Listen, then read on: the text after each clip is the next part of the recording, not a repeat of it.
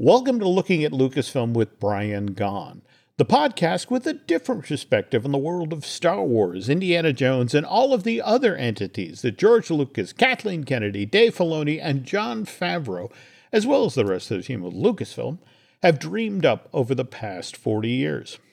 I'm entertainment writer Jim Hill, and my co-host Brian Gahn and I are recording this week's show on Sunday, October 22nd, 2023. Brian, when this podcast posts on Wednesday this week, October 25th, we are just 6 days out from Halloween. Spooky season is upon us. And we've previously discussed, you decorate the house, right? Yeah, I put out, I have the inflatables for Nightmare Before Christmas and also The Mandalorian with Baby Yoda. Oh. But I've been a little late this year because it's been too hot to go out there. So I have one 3-foot-tall Jack hiding in the corner behind some bushes. And people think I've lost my mind. So I got to put up the rest of them probably this weekend. Okay. Or not weekend, but probably this week. But it is, the neighbors are coming by. They're knocking on the door and they go, "Is Brian okay? Do we have to have a care check? Is something going on?" Well, what's nice about that is they've come to rely on you and your holiday decorations. I know. So I have to go out there and give the people what they want. There we go. That's all we ask. But it does make me feel good, too. I love them. And it's so weird how every year now Disney is putting out more and more elaborate things to put out there. Coming up fast alongside the Nightmare Before Christmas stuff, which, by the way, this is the 30th anniversary of the release of Nightmare this year. In fact, they're doing screenings of it this weekend around the country. And at the El Capitan, where I saw it the day it opened. Oh, wow. Okay. Yeah, it was great. By the way, also celebrating its 30th anniversary is Hocus Pocus. In fact, to see all of the yard stuff that's being done for that. In fact, Nancy just bought a Binks plush cat from cool. Shop Disney, which, by the way, we'll be talking about in a moment. But anyway, in honor of spooky season, the folks over at Lego Star Wars have just released 3 brand new Halloween-themed shorts. And if you go over to YouTube right now, you can catch them. There's one where Baby Grogu gets in the trick-or-treat spirit by pranking Mando while they're visiting Pelimoto's hangar at Mos Eisley, which I thought was fun. You also get to see the Emperor and Darth Vader get spooked by a kind of too close encounter with the Sith Witch of Mustafar. And then there's a short, this is the one that wrestling fans are going to enjoy. It's a stormtrooper putting together a super tricked out mech outfit so he can then go toe-to-toe with a certain Star Wars villain. But anyway, these Lego Star Wars shorts are indeed short. I think the longest one is just 3 minutes long, but they are definitely charming. And they're showing them on YouTube? It's not on Disney Plus? Well, no, they're on the Star Wars, Lego Star Wars channel over on YouTube. Okay. But again, speaking of charming, did you see that playtest footage from Disneyland Park this past week where the Imagineers trotted out, well, I think they're calling them the BD-1 style droids? I just saw a quick thing. Yeah, they surprised a lot of people, didn't they? Well, yeah, because, and I mean this in the kindest possible way, because remember when we first saw the concept art for Star Wars Galaxy's Edge? I mean, it showed happy little children interacting with droids and costume Star Wars characters, and then they actually opened the lands in 2019, and hey, where are the droids? Right. And now, mind you, there was a droid on the Galactic Star Cruiser, and we'll get to that in a moment. But it was just one of these things where there were safety concerns and operational concerns. So if you looked at the pavement inside of Black Spire Outpost, there were all of these impressions of droid tracks. You know, they had gone through and textured the pavement to suggest that, oh, you just missed the droids. These 3 walking characters called Blue, Greenie, and the Orange one, and that keys off of the color detailing at each of the individual robots. The footage shows them being strolling around portions of the marketplace on Batuu.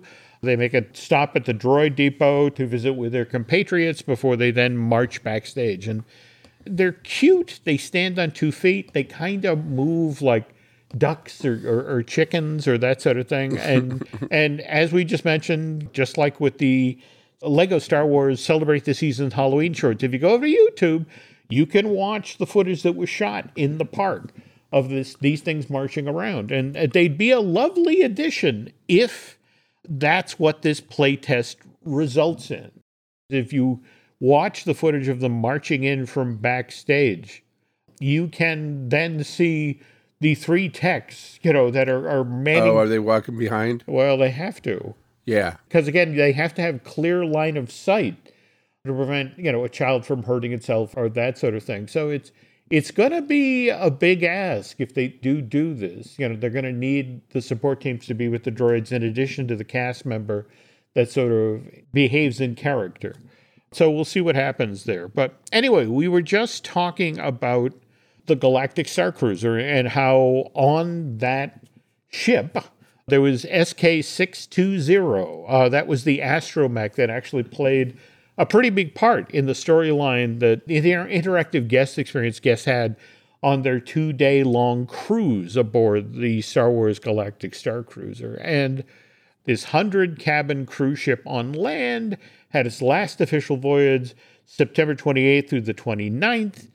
But Brian, have you seen the stuff that's been bubbling up since then? All of the chatter about how the Halcyon may fly yet again? Didn't you and Len talk about that? We have. But what's been interesting is more and more people who actually booked passage after they announced that the Star Cruiser would be closing May 20th of this year. Disney has deliberately selected those folks to talk to because they were the ones who, when push came to shove and, it's going to close and I'm going to miss my shot, were willing to pony up to $5,000 to get on board. And so a lot of the folks who booked passage on the Halcyon during this period have since received surveys, pretty lengthy surveys, I might add. And those who've been kind enough to share the questions they received with myself and Len, the questions ran along the lines of, what was your favorite part of the cruise? And if we were to offer a cut-down version of Galactic Star Cruiser, the experience, what would you want to see included as part of that experience? Maybe the last voyage of the Halcyon wasn't actually the last voyage of the Halcyon. Now there's a lot of stuff that has to happen first. Galactic Star Cruiser was deliberately shut down before the start of the new fiscal year for the Walt Disney Company. And this resource will have to be depreciated. The accountants will have to wade in and figure out what the tax hit is. And it's very likely we will see no movement, hear nothing official about anything involving the Halcyon till the start of the next fiscal year, the 2024 to 2025 fiscal year at the Walt Disney Company. And that doesn't start till October 1st of next year. Well, they have it there. Can they make it a day experience? You go there and it's like a restaurant. And if people want to spend a night or two there, they can. Can they do something like that and not make it the big production it was? The problem with that is the Halcyon was deliberately built close to the studio so they could offer that, we're taking a shuttle down to the surface experience, the box truck. But again, remember, this is 100-cabin hotel. Right. And it doesn't have particularly high occupancy. And again, it's kind of a 5-minute drive to and a 5-minute drive back to Black Spire Outpost. So there are operational challenges. Doesn't mean they can't be surmounted. It just seems a waste that this thing is never been done before. And the people who went to see it, I mean, you would have gone back, wouldn't you have? I have great appreciation for the cast. They were amazing. The physical plant had some absolutely wonderful aspects to it. When I'm not being a loudmouth talking in front of a microphone for numerous podcasts, I'm kind of an introvert. And it was like, and in fact, it was interesting.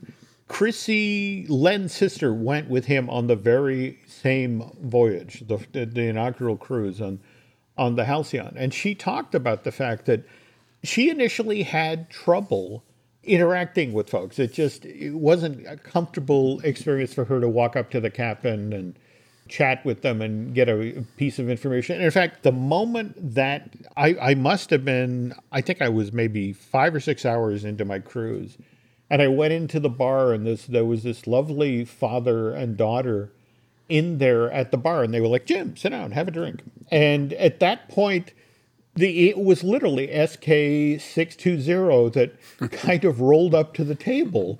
And it was one of these things where it's like, what's that doing here? And it's like, oh, we're hiding it from the First Order. And it's like, what? And it's like, It was the father and the daughter that laid out the storyline that they were on the ship.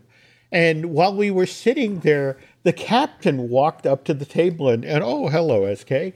And it's, and then started chatting with the father and the daughter. And it was once she realized from the chat which side they had come down on and they were supporting the rebels, the captain actually gave the three of us a mission. And it's like, I need you to do this. I need you to go down to the loading dock. We have a piece of cargo I need your help with. And so we went down to the loading dock, and it turns out that the piece of cargo was Chewbacca.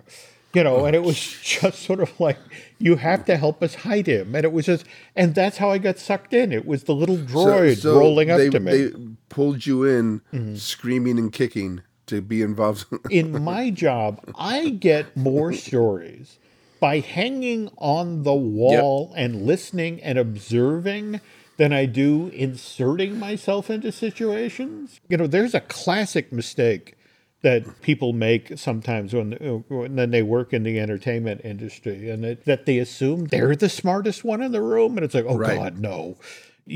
From all of your time in fact, later in today's show, you're going to share some wonderful stories from folks you actually worked with on, various films and TV shows and projects of the park and that sort of thing. But they're the one with the stories. It's just like you have to actually learn to shut up and listen. And speaking of shutting up, we have lots of news we can get to cover here, folks. So we'll get to that in a moment. But just want to remind you that the news portion of today's show is brought to you by Touring Plan's own travel agency. So if you're thinking of heading down to Walt Disney World in the not-so-distant future, those obviously knowledgeable folks will help you plan your dream vacation. They'll even toss in a free subscription to Touring Plans.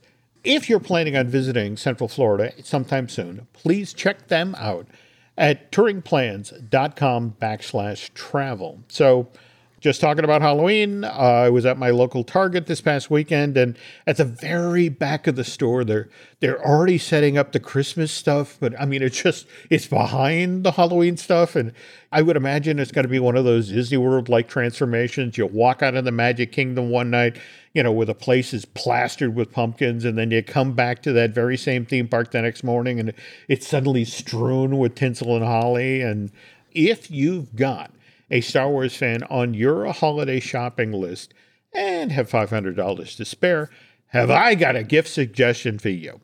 Shop Disney just began offering this past Friday a life-size, and when I say life-size, it's 3 foot 1 inch tall, but it's a life-size recreation of Wicket the Ewok from Star Wars Return of the Jedi. And Brian, you have to take a look at this thing. It's a plush collector's figure, which, by the way, was produced to help celebrate the 40th anniversary of the release of Episode 6. But it weighs 30 pounds. Wow. But this Ewok comes with a simulated leather coat and a molded plastic eyes, nose, and mouth. And, okay, your Jack that's lurking behind the bushes, right. How tall is he? He's 3 foot, which is really weird. It's strange to see a 3 foot Jack because, as you know, they've got the and one of my neighbors has it. The 13 foot Jack. Yeah, it's creepy. The animatronic one? Yep. Okay. Yeah, it is really creepy, and he's got a 13 foot skeleton next to it. A couple of places around here have got those, and yes, they're impressive. But I also look at how you have to stake that thing down to keep it safe. Because I would imagine if a 13-foot tall skeleton fell on you, that would be painful and possibly involve a lawsuit or two. Well, we all have our front yards are take as much space as the houses do in Pasadena. So unless you're trespassing on the lawn, you be pretty safe from it. No, I get that. Okay. Yeah. But that's what I've always loved about Pasadena, just so many of the craftsman homes and just that was when California wanted to be pretty. Okay, I'm looking at the Wicked. Yep. And it looks like a zombie. It looks like Walk of the Wicked Dead. All right. Look at those eyes. Oh my gosh, he's got no life in those eyes. This is the part where I make you go back and actually watch the footage from I'll watch from the footage. original, Return of the Jedi. Okay, you're right. They did look like little didn't creatures. They go back in? Wasn't that with the special edition? Wasn't that one of the things they put in? They actually made the eyes blink because they did look right. dead, like teddy bears back in the day. So, anyway, speaking of Return of the Jedi, I mean, do you think we're ever going to go back to Endor? I mean, I want to say actually for one of the Star Wars Lego specials, they did supposedly go back to Endor. I want to say it was Leia and Han who took Ben back there. Yeah, were they there for a vacation or something? That's it exactly. And then Ben steals the Millennium Falcon. There we go. It's a lovely family story. But face it, remember, we have that new Star Wars movie that Charmin Obede-Chino supposedly has in the works. The ones that's supposed to be set 15 years after Episode 9, Rise of Skywalker, and reportedly has Rey supervising the training of two Force-sensitive kids when it comes to the ways of the Jedi. And Season 2 of Star Wars The Bad Batch, we got to see a Wookiee that had been trained in the Force, so now why not an Ewok? Okay, if they want to make merchandise, we'll fly off the shelves, to have some kind of new Ewok, character. I mean, isn't it about the merchandising sometime? Hang on. I have to check something here. This is why Google is a thing. I think there may already be one of these. Oh. There's kind of another blue teddy bear in there. Oh, yeah, that's from the Jedi Adventures, right? Right. Okay. He's got fangs, though. I mean, I don't know. We'll do some more homework and get back to you folks on that one. But anyway, back to that new Star Wars movie, the one where Daisy Ridley's supposed to come back, and there's a name's leaked out. And supposedly it's Star Wars A New Beginning, which I have to say, if that's really the name of this new film. Too on the nose. There we go. But speaking of new beginnings, you have to have seen in the past week or so that interview with Matthew Vaughn, the director of Kick-Ass and X-Men First Class, where he talked about what he'd do if he were given the chance not just to make a Star Wars movie, but to perhaps revisit the original trilogy. Yeah, no, I saw the bits and pieces that he was talking about it, and I didn't get the reaction. Were people losing their minds over what he was saying? Not really. I mean, I think it was one of the things where he admitted, like, look, people would say you're an idiot to try, but that idea excites me. And why is it that the characters, Star Wars characters from 1977 are so hallowed that you can't redo them for a new audience? And he then went on to say, that's what Disney wants, after all, a new generation of Star Wars fans to embrace these characters. And as for the old generation of fans, if you do these remakes of the original Star Wars movies well enough, that hopefully the older generation of fans will enjoy them too. And I can't necessarily get all that negative about that sort of reasoning. I mean, look, I like what Paramount has done with the new set of Star Trek films that they've released theatrically. I think they're called the Kelvin period films. Right. Likewise, I have to say the limited series like Star Trek Discovery or Star Trek Strange New Worlds, where they have different actors playing different versions of already beloved characters. I've enjoyed those. A lot. I think Strange New Worlds is one of the best series, Star Trek series since the original. The writing seems like very much the same, and I love it that Captain Pike actually has a kitchen in his room. Not only that, he showed how to make another meal out of leftover spaghetti. So I paused it. I went to the kitchen. I had leftover spaghetti. I did what he did, like a carbonara type of thing. It was delicious. Okay, now I got to watch this episode. Okay. Yeah. I do have one request. If it happens, if Matthew Vaughn does get the opportunity to revisit, the original trilogy, just look, no more Death Stars or planet-killing giant weapons.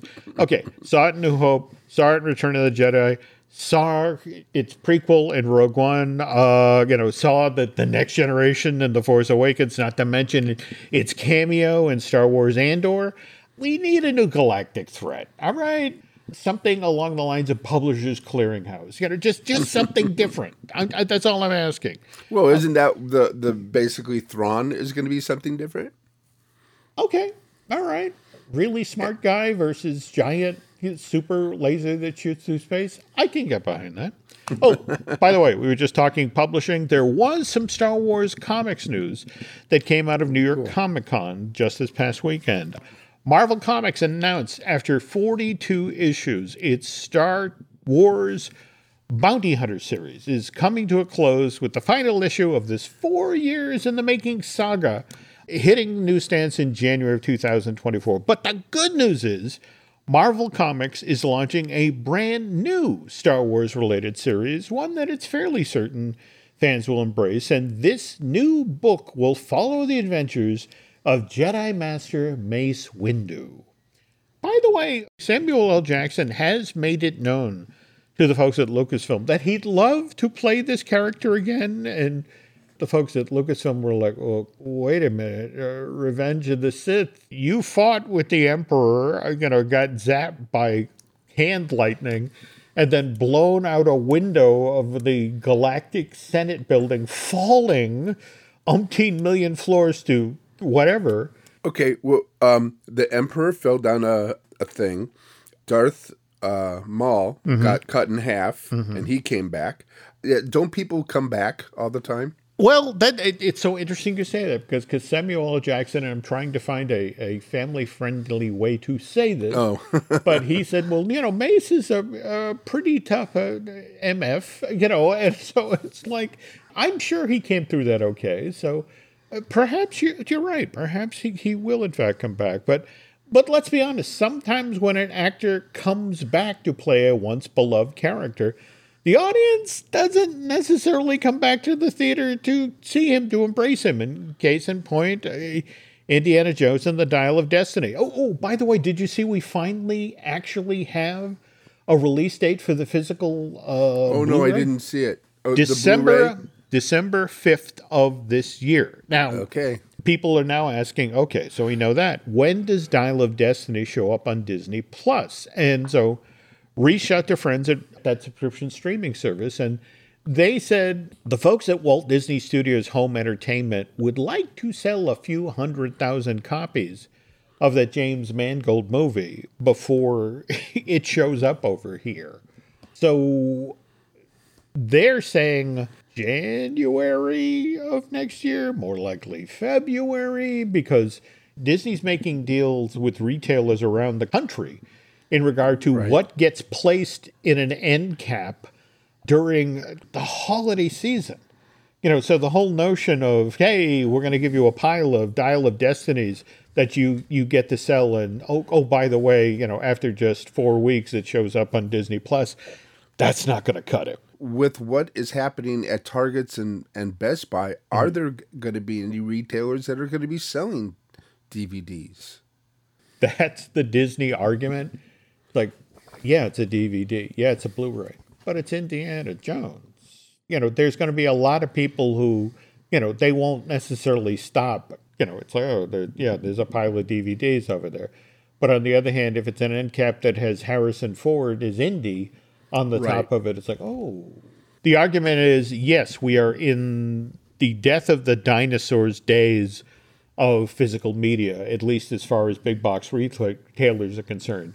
But there will be special items during that period. In fact, it's kind of the same thing with the Taylor Swift Eras tour film that's in theaters right now. retailers are already, to the effect of when is that coming? When will that be available in Blu-ray? And boy, will we put that on an end cap. Yeah, and even Costco will have a display of There you go. that DVD. Yeah, you're right. There you go. And the other thing also is what's special about Indy is, for example, in conversations with friends at Home Entertainment, they're already talking about an Indiana Jones Ultra 4K collection where all 5 films, Raiders right through Dial of Destiny, will be in one collectible case, which, by the way, will look like the Dial of Destiny. Who wouldn't want to buy that if you're an Indy fan and then, you put it up in front of your flat screen and never open it? By the way, speaking of Raiders, when we get back, Brian has an amazing story about how the truck chase from that Steven Spielberg film actually got storyboarded. One quick Indiana Jones related story before we turn things over to Mr. Gone was reading my copy of Raiders, the making of Raiders of the Lost Ark to see if there was something I could share about the truck chase. And there's a passage in this book that has a surprise cameo by a sitcom star from the 1970s. So anybody who knows the Harrison Ford story knows that during those years where he was struggling as an actor, he had a day job. And his day job was he was a carpenter. As the story goes, he had been hired by Valerie Harper, the star of Mary Tyler Moore and Rhoda. There we go. And he was doing some work at her house and fell off a ladder and broke his wrist. Oh. The wrist healed, but it was never the same. So, of course, now when he gets Han Solo, it's like, oh, I'm holding a blaster. No big deal. All right, I just hold a blaster and, somebody in post, does the light beam and I'm good. But then he gets Raiders. And Raiders, Indy wields a whip. And it was one of these things where it's like, oh, of course, I have to wield the whip with the wrist that I broke. And this suddenly starts to become really painful. And so, Glenn Randall, the stunt coordinator for Indy, tried to show him, the first they tried, well, can you whip with the other hand? And, oh, God, it looks terrible. No, you have to whip with your dominant hand.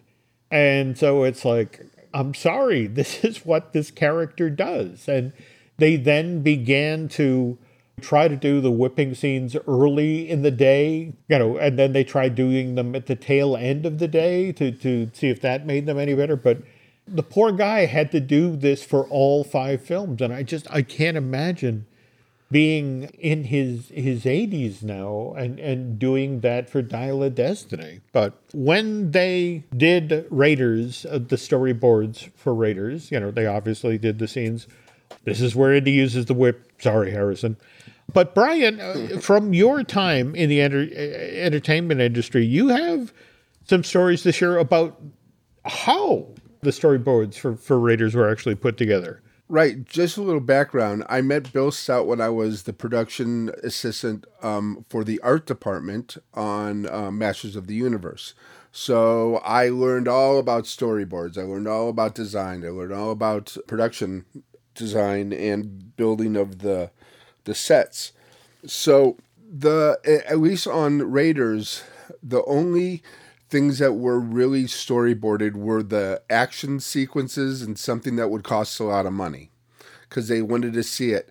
And the director would come up and talk to the artist and he would say, this is what I have in mind. The artist would do it. And then when they would get on set, they would basically follow the storyboards. And Bill Stout, who was the production designer on this, we always were talking about, and he started storyboard work on The Hitcher. Mm-hmm. And then he got a job at design to be a production illustrator on Conan the Barbarian. Mm-hmm. And in that, when he was on there, on the show, mm-hmm. they were in the same office buildings as, at first it was... Spielberg was working on 1941, so John Milius was going back and forth mm-hmm. to Conan the mm-hmm. Barbarian and then 1941 because he helped write the screenplay. Mm-hmm. So when Bill started his production, his receptionist was Kathleen Kennedy. She was just a young receptionist, somebody that was just answering the phones and for Bill and the art department. Then, almost right away, she became John Milius's assistant. Okay. And then she became Steven Spielberg's assistant. And now we know, now we know what she is. But it all started was she was just the most competent person there, and she just moved her way up. And they went to Spain to film Conan the Barbarian. And Bill gets a phone call, and it's Kathleen. And she says, Bill, we have an artist that's working on storyboards here. Steven doesn't like him. He thinks he's terrible. Can you do the truck sequence? Because Bill had read the script already, so he knew the film. Can you do the truck sequence for us? And Bill says, Kathleen, I'm in Spain. I can't do this, but I have a friend who he's an artist in my studio, and he has worked at Hanna-Barbera on storyboards, and he would be perfect. And that person was Dave Stevens. Dave, really? Yeah, it blew my mind too. And if you look online, you can see some of Dave's storyboards, and they are exactly what's up on the screen. And Bill loved doing storyboards because when he was first asked to do storyboards, he goes, sure, I'll do storyboards. It's like directing on paper. And a lot of directors will use the storyboards because they make sense. And a lot of times the budget is always made looking at the storyboards. Oh, absolutely. Yeah. Absolutely. And remember, when we're talking about Raiders, there's the famous story about because they overspent so much on 1941. Right. The notion was, okay, we're going to do Raiders on a budget. So, the big scenes, the big expensive stuff was boarded within an inch of its life. So that's what I always love about the scene where Indy goes to the archaeological dig and you get the suggestion of a giant dig site. But if you're actually looking at it, it's not that big. But, it's just enough to suggest that it's a massive dig. It goes on forever, yeah. Yeah, and then the whole notion of they're digging in the wrong spot. But anyway, I'm sorry, I disrupted. You were talking about Dave. But the way that Dave got, he connected with Bill is Dave was one of the original people at Comic-Con. He didn't put it together, but he lived in San Diego. He loved comics. So he would just hang out with people and he got to know all the artists. He had never had any kind of art school or anything. Wow. All his stuff was pure natural talent. And he was a good friend of Bill, and Bill got him several jobs. One was working on Tarzan and the Star Wars comic strip. He would just do the inks for that. Bill originally did the Star Wars or Tarzan, and then when he had to go on to other things, Dave came in. Dave worked with Doug Wiley. I think he worked with him at Hanna-Barbera. Okay. They worked on, believe it or not, the Godzilla Power Hour. Oh, Ted Cassidy. Yep. Okay. And Super Friends. I would love to see some of his storyboards for Super Friends. Oh, that would have been killer. Especially the monkey. Yep. And then he was working on the Rocketeer at Bill's studio when Kathleen gave him a call. And then he started working on the truck scenes. And like I said, it's almost exactly the way. And when you look at him too, Dave was a perfectionist, and he had style. He knew exactly what he was doing. If you see Rocketeer, you know what I'm talking about. It reads like a movie. They could have used his comic book for the movie. They're that detailed. And then when we were at Comic-Con, Bill's booth was always next to Dave, and Dave and I would always become Comic-Con friends because I would help him set up his booth. Whenever he was leaving, if he went on a break, I'd sit behind his booth. He was one of the most fascinating, incredible people you'll ever meet. And one of my best friends I've met because of him, Rebecca, and he was one of his models. And we kind of started talking Harry Potter, and we got to be friends. And it was just fun watching. Dave would always have a booth babe. And he would always have a girl, and a lot of times they looked like Betty Page. Thank you. You answered my question without me having to answer the question or ask the question. And they would sit there, and you would see the same guys. They would like circle the booth like sharks, and they'd go out of sight for about 2-3 minutes, and then they'd come back. And it was really fun. And Dave was he had a great sense of humor. And one year he wore a pirate shirt. Oh, and it was, and everybody made fun of him because it was, he was in a pirate phase. But the thing about our booths, when our booths were together, there was a lot of people who were friends. One guy, John Kukaloris, he sold merchandise and old stuff. Another guy sold old books, and they were all this group that was, and that Dave was part of. And we all hung out. We all went to dinner with each other. It was really a wild thing. It was really great, especially the day that Frank Frazetta came to town. Shifting now to a topic we covered on our last show this month, Captain EO. It turns out you also know people who worked on that project as well. Yeah, at the time in that area, at Masters of the Universe was shot at the Culver Studios, which was known as the Laird Studios, which is now known as Amazon Studios. Okay. And it was the original Thomas Ince Studios. And then RKO bought it after Thomas Ince died. And that's where Citizen Kane got King Kong, Gone with the Wind. That's where that was filmed. Wow. Yeah, at the studio. As a matter of fact, the offices, which is an antebellum mansion front, was used as, I don't know if it was used as Terra, but it was used as one of the mansions in Gone with the Wind. Okay, all right. I know what you're talking about. So my friend Ed Eith, who is known to a lot of people, he worked on Happy Time Murders.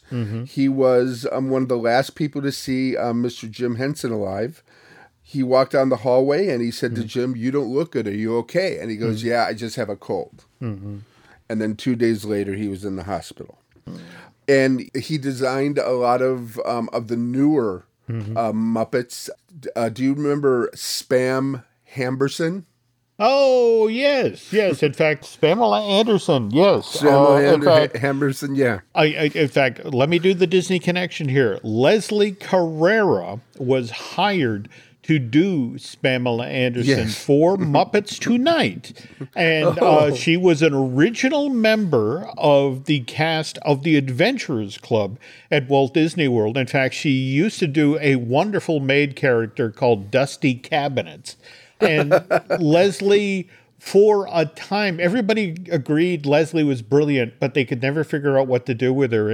And she was frustrated working with the folks at Henson, especially on Muppets Tonight. She used to talk about her time there, about how it was kind of like being in the backyard and the boys had pulled up the ladder to the treehouse, and you stood at the bottom and yelled at them. It's like, I want to play too.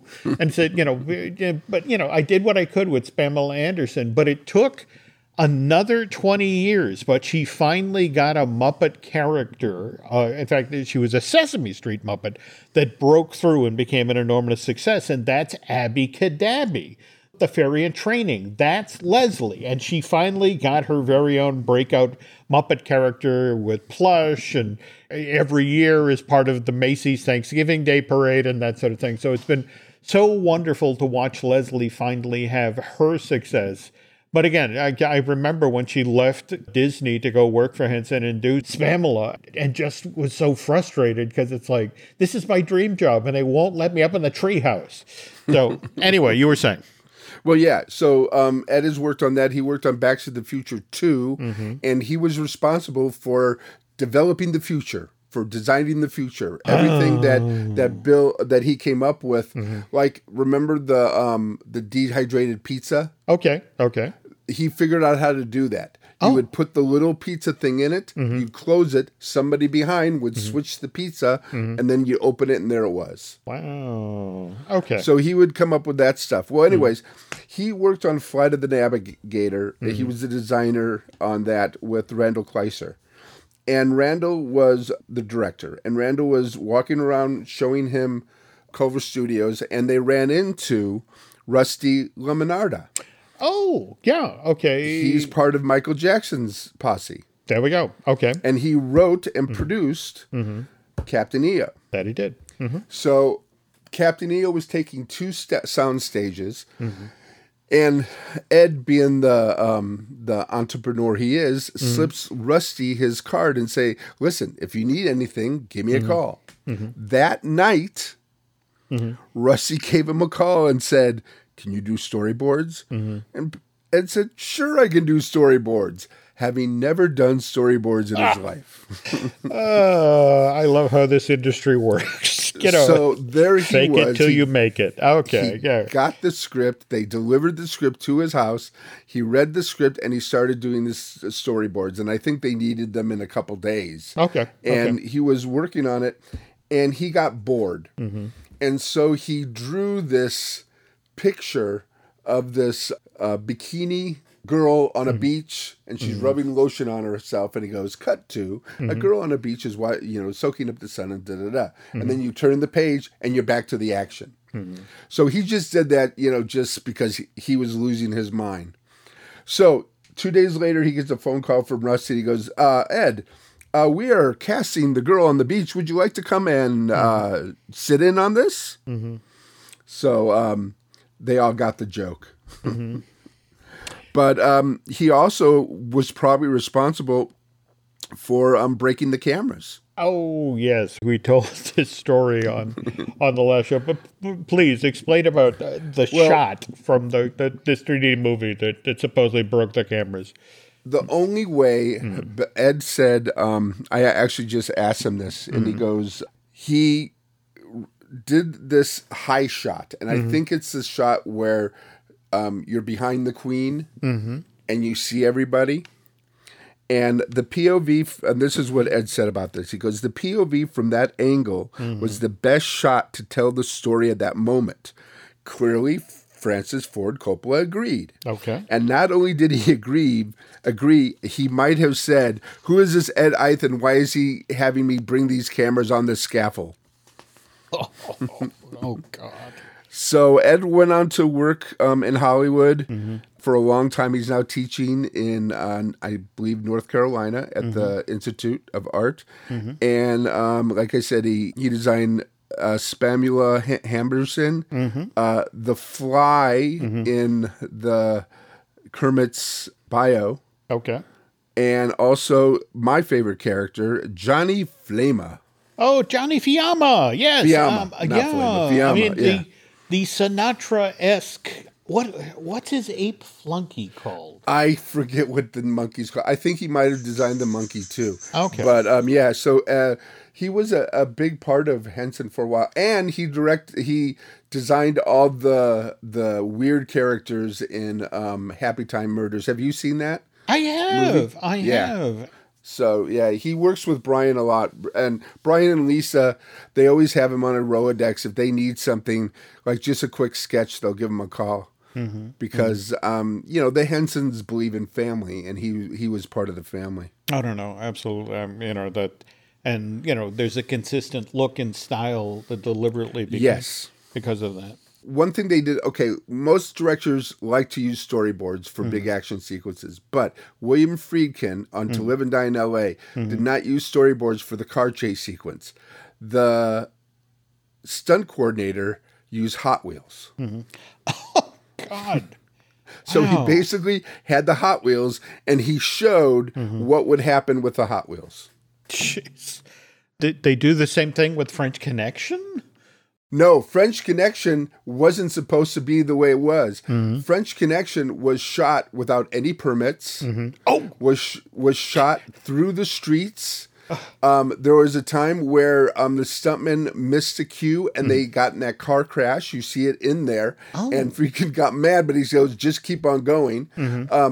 Friedkin designed what he came up with. Nobody had ever come up before to build the suspense. He would cut to the foot going from the gas pedal to the brake, and you would be in the car with them. And yes, Bullet is possibly one of the best chase scenes ever at the time, but he really upped the ante with French Connection. I literally just rewatched that chase scene within like the last month, and it's the super grubby version Right. of New York City. It's a welcome to the 1970s, but it's brilliantly done. Anyway, but before we close here, Brian wanted to share something that he and his bride had recently watched on their enormous flat screen that actually has a tie to Star Wars Andor. Yes, it's a new series called Bodies, and it's on Netflix, and it just started on Friday, and it's an 8-episode, really bizarre story that takes place in 4 different time zones, 1890, 1941, 2023, and 2053. And I'm not giving anything away because you should watch it. I've seen 5 episodes so far. We're going to watch the next 3 once I get off this phone call. Okay. And who is in it is Kyle Solar, who played Cyril Karn in Andor. And I did not notice him right away. If you remember when Andor came out, he did a lot of interviews, and he had that big bushy beard. Yep. That's why. And he plays the detective in 1890. And talking about an actor who doesn't play to casting, he is the only American in it, and he has a perfect British accent. It's supposed to take place in Whitechapel. And it's 2 years after Jack the Ripper. Okay. And he is the detective who's trying to discover why this naked body ended up in this one place. Wow. No, I've been hearing great things about Bodies. Yeah, it's nothing but good. And he is, well, we love him in Andor, but he is so good in this. And I think that his storyline is the best. I think it's the 1890 is possibly the best storyline. And he really is showing that he is, he's up there. He's one of our great actors right now. But yeah, it's really nice to see. It's really cool to see. It will keep you guessing till the very, very end. That's the thing. I'm trying to go in clean, so shut up. Yeah, I'll shut up. Now, all I've heard is it's a time travel murder mystery where the only thing in the 4 different periods have in common is this naked female body. And no, male body. Male body. Okay. Yeah. And it's just sort of like, it sounds like an ingenious premise. Can't wait to watch it. But anyway, those were all great stories. Thank you. That was good fun. All right. Well, again, if you enjoyed that, folks, Brian and I will be back in 2 weeks' time. In the meantime, Brian, where can folks find you on social media? Well, I'm spending my time on Instagram, and I'm just throwing things up there that are fun. Like I discovered Mountain Dew has a spooky drink out, so I talk about that and other things. It's BT Gone, GAUGHAN. Okay. So I'm there. Say hi to me, and there you go. Okay. And well, if social media wise, I'm still on Twitter or X or whatever they call it. Likewise, Instagram as Jim Hill Media. Over on Facebook as Jim Hill Media News. Also, got a couple other podcasts here. We wouldn't mind if you check them out. We got, of course, Disney Dish, which I do with Len Testa. Also, Fine Tuning with Drew Taylor. We just recorded a brand new episode with him earlier this afternoon. And by the way, Mr. Taylor also has Light the Fuse, the official Mission Impossible podcast, which he does with Charles Hood. We also have Marvelous Disney, which I do with Aaron Adams. And he, in turn, has his own Patreon project, 32nd Street, which is about Madison Avenue and everything that goes on in advertising. Oh, speaking of Patreon, Disney Unpacked, the video project that I'm doing with Len Testa and Jim Schul, which takes you behind the scenes on many of your favorite attractions at the Disney parks. That's finally launched on Patreon. Our very first episode about the Magic Carpets of Aladdin debuted earlier this month. But the second episode of the series, which is about Crush's Coaster, the first ever, and to this day, the only spinning roller coaster at a Disney theme park, that goes live on November 5th. So if you want to get a taste of what we're up to, check out the Disney Unpacked YouTube channels. We have some samples of the shows there, and there's some fun stuff. If you could do Brian and I a favor, if you could head over to Apple Podcasts and rate and recommend the show you're listening to right now, looking at Lucasfilm, that would be great. And I think that's gonna do it for this week. So Brian and I will be back in 2 weeks' time, first week of November. Till then, take care.